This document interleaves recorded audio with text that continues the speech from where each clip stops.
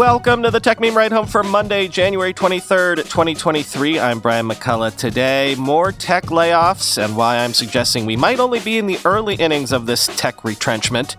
Big Wall Street banks are coming for PayPal and Apple Pay.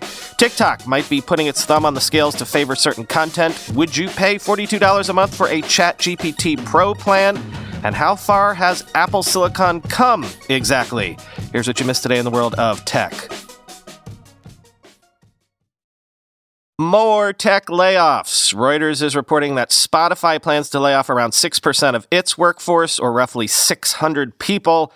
Also, content head Dawn Ostroff will be leaving Spotify, which is interesting since she was the force behind all of their podcasting initiatives these last few years.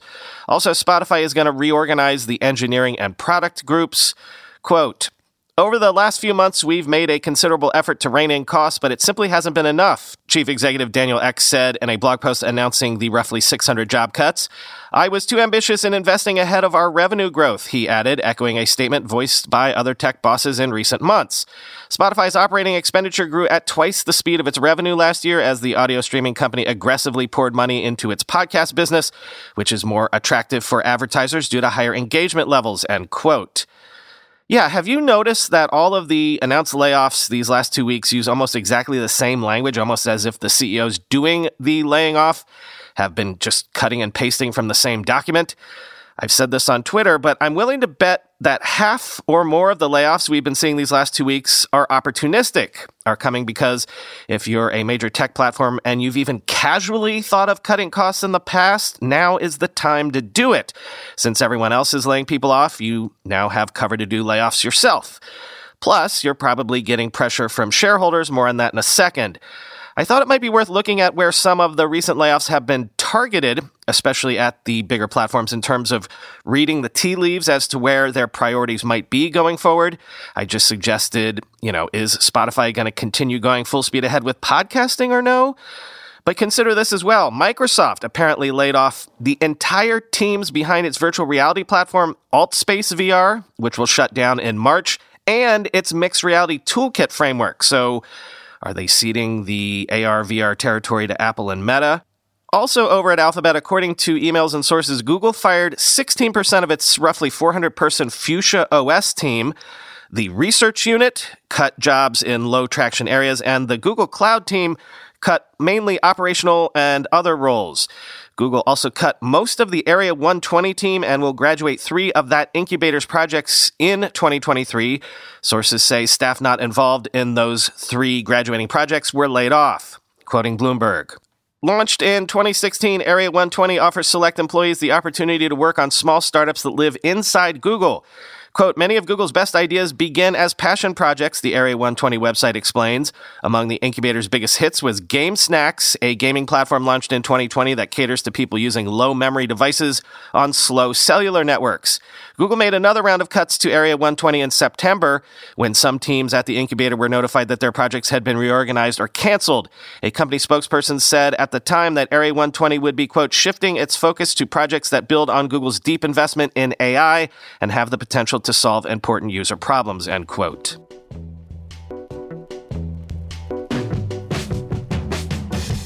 Sources are telling the Journal that activist investor Elliott Management acquired a multi-billion-dollar stake in Salesforce. A partner at Elliott says the firm has, quote, "a deep respect for Salesforce CEO Mark Benioff, and yet," quote, "it has been a turbulent stretch for Salesforce. Earlier this month, the company said it was laying off 10% of its workforce and reducing its office space in certain markets. Mr. Benioff said many customers are taking a more cautious approach to spending, something more software companies are facing amid fears of an economic slowdown. Mr. Benioff, who also serves as chairman, said Salesforce hired too many people as revenue surged earlier in the COVID-19 pandemic, echoing other tech executives as industry layoffs intensify. Salesforce's stock, a stellar performer for years, has taken a beating, down by about half from a late 2021 high, and giving the company a market capitalization of roughly $150 billion. These shares closed Friday at $151.25, up 3.3% on a big day for technology stocks, end quote. Now, I normally don't report much on Salesforce, but I wanted to mention them to make this point. We might only be in the first phase of these tech layoffs because If you're one of these private equity or activist investor firms and you see major tech companies down 50% or more, they're still hugely profitable, so you're doing that rubbing your hands together meme. The market might be right for a lot more activist agitation, looking for more layoffs, more cost-cutting at these tech behemoths, and even maybe them divesting themselves of underperforming assets.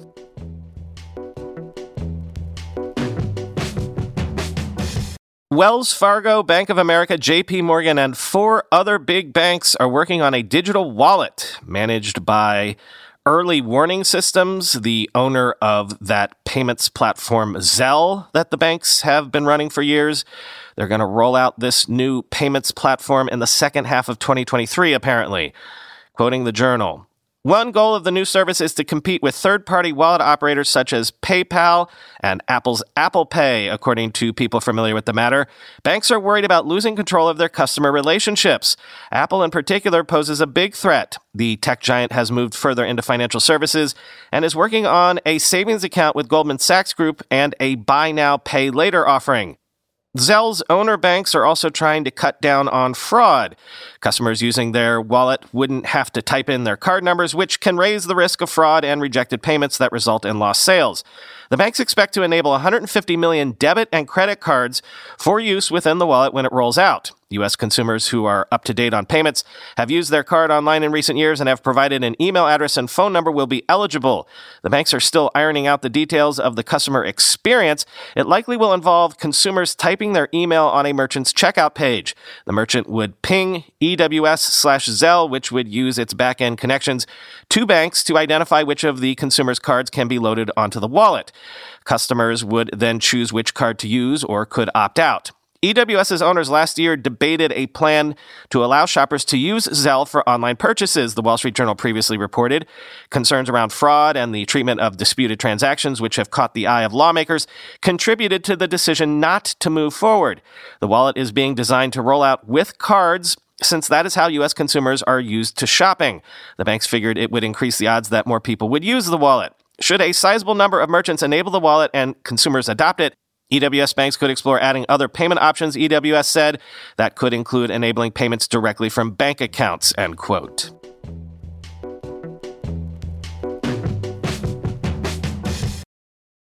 Real quick, it's official. OpenAI this morning announced a multi-year, multi-billion-dollar investment from Microsoft, following on their previous 2019 and 2021 investments, to build what they're calling, quote, safe, useful, and powerful AI. So, fair enough, but this is interesting to me too. Though at the time of this writing, no official announcement has been made, some ChatGPT users are reporting they have been granted access to a $42 a month pricing plan for what is being called ChatGPT Pro.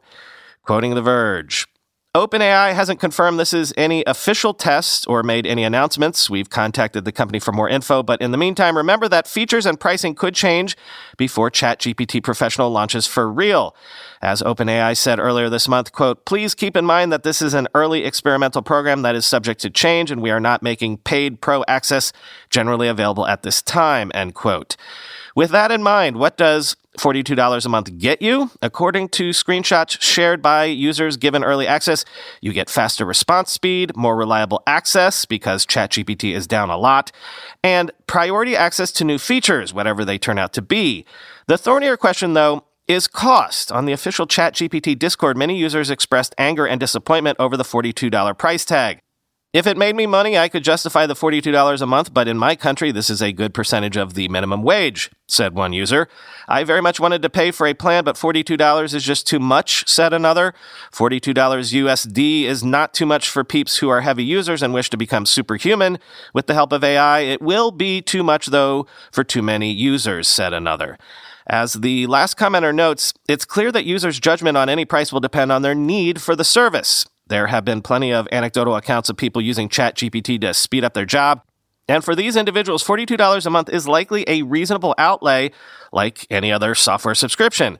Casual users, though, will have to hope the free tier stays around and keeps feature parity, more or less, with the professional version. Ultimately, even a small fee will be an effective filter to see how useful ChatGPT really is, and given the lack of comparable services, $42 is likely a speculative first attempt at pricing from OpenAI and a nerdy in-joke, end quote.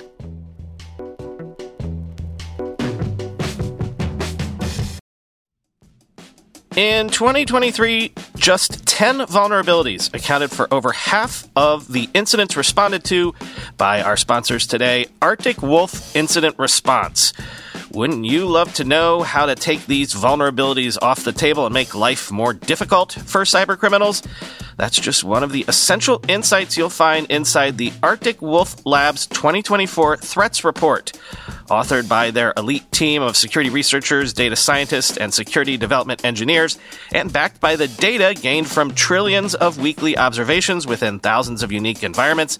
This report offers expert analysis into attack types, root causes, top vulnerabilities, TTPs, and more. Discover the attack vectors behind nearly half of all successful cybercrimes, why ransom demands climbed 20% from 2023, and find out why 2024 will be an especially volatile year for cybersecurity. Learn more and get your copy now at arcticwolf.com/techmeme. That's arcticwolf.com/techmeme. When you go through airport security, there's one line where the TSA agent checks your ID and another line where a machine scans your bag. The same thing happens in enterprise security, but instead of passengers and luggage, it's end users and their devices. These days, most companies are pretty good at the first part of the equation where they check user identity, but user devices can roll right through authentication without getting inspected at all. In fact, 47% of companies allow unmanaged, untrusted devices to access their data. That means an employee can log in from a laptop that has its firewall turned off and hasn't been updated in 6 months, or worse, that laptop might belong to a bad actor using employee credentials. Collide finally solves the device trust problem. Collide ensures that no device can log into your Okta-protected apps unless it passes your security checks.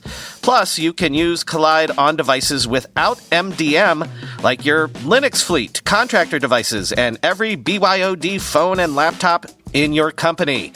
Visit collide.com/ride to watch a demo and see how it all works. That's KOLIDE.com/ride, collide.com/ride. From the "of course they are, it would be a surprise if they didn't do this, but maybe they shouldn't do it" file, according to 6 employees and in an internal document, TikTok and ByteDance staff have allegedly engaged in heating, or inflating video view counts to court influencers and brands. Quoting Forbes, these sources reveal that in addition to letting the algorithm decide what goes viral, staff at TikTok and ByteDance also secretly handpick specific videos and supercharge their distribution, using a practice known internally as heating. Quote, the heating feature refers to boosting videos into the For You feed through operational intervention to achieve a certain number of video views. An internal TikTok document titled Mint Heating Playbook explains, quote, the total video views of heated videos accounts for a large portion of the daily total video views, around 1 to 2%, which can have a significant impact on overall core metrics, end quote. TikTok has never publicly disclosed that it engages in heating, and while all tech giants engage to some degree in efforts to amplify specific posts to their users, they usually clearly label when they do so. Google, Meta, and TikTok itself, for example, have partnered with public health and elections groups to distribute accurate information about COVID-19 and help users find their polling place, making clear disclosures about how and why they chose to promote these messages. But sources told Forbes that TikTok has often used heating to court influencers and brands, enticing them into partnerships by inflating their videos' view count. This suggests that heating has potentially benefited some influencers and brands, those with whom TikTok has sought business relationships, at the expense of others with whom it has not. We think of social media as being very democratizing and giving everyone the same opportunity to reach an audience, said Evelyn Dowek, a professor at Stanford Law School and senior research fellow at the Knight First Amendment Institute at Columbia University. But that's not always true, she cautioned. Quote, to some degree, the same old power structures are replicating in social media as well, where the platform can decide winners and losers to some degree, and commercial and other kinds of partnerships take advantage, end quote. Heating also reveals that at least sometimes videos on the For You page aren't there because TikTok thinks you'll like them. Instead, they're there because TikTok wants a particular brand or creator to get more views. And without labels, like those used for ads and sponsored content, it's impossible to tell which is which. Employees have also abused heating privileges. 3 sources told Forbes they were aware of instances where heating was used improperly by employees. One said that employees have been known to heat their own or their spouse's accounts in violation of company policy. Documents reviewed by Forbes showed that employees have heated their own accounts as well as accounts of people with whom they have personal relationships. According to one document, a heating incident of this type led to an account receiving more than 3 million views, end quote.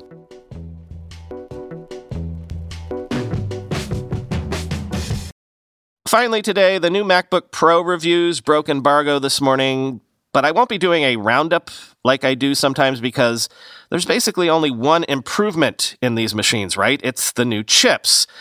So, how far has Apple Silicon progressed?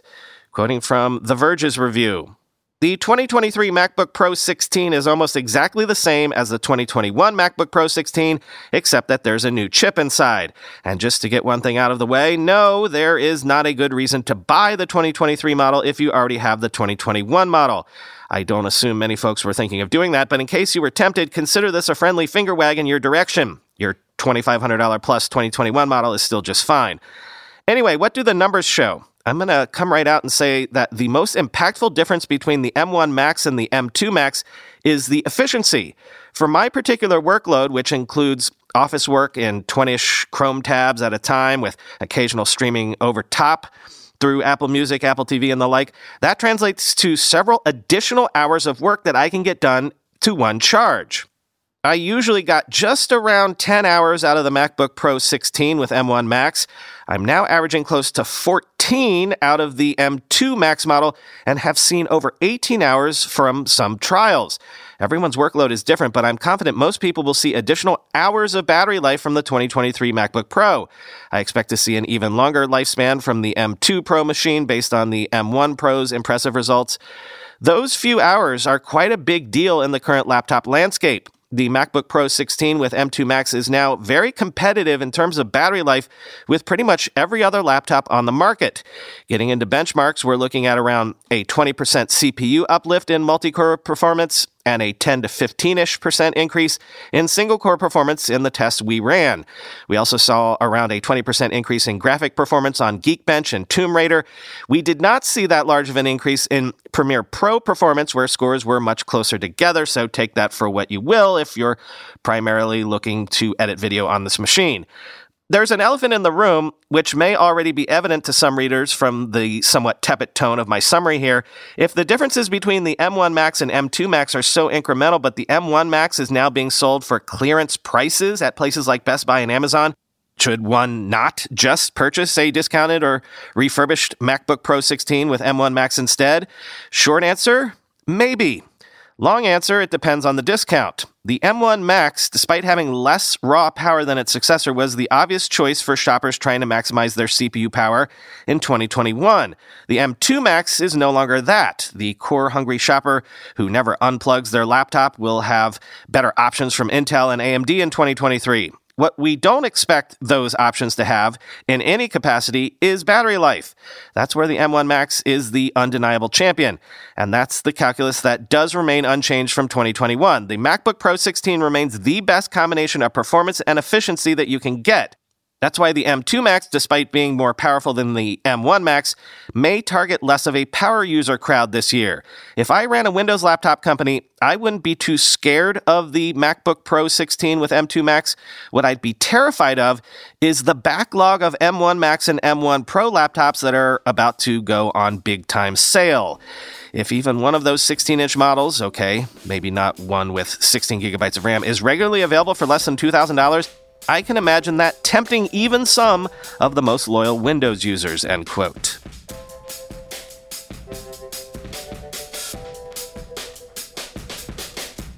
Quick note on that listener meetup that's going to happen this Saturday night in San Francisco. A listener got in touch to suggest that Blackbird Bar would be a better venue for us than the previous bar I mentioned. It's basically right across the street. The listener said the other options were louder and more crowded, so he says Blackbird would be more our vibe in terms of being able to, actually talk to each other.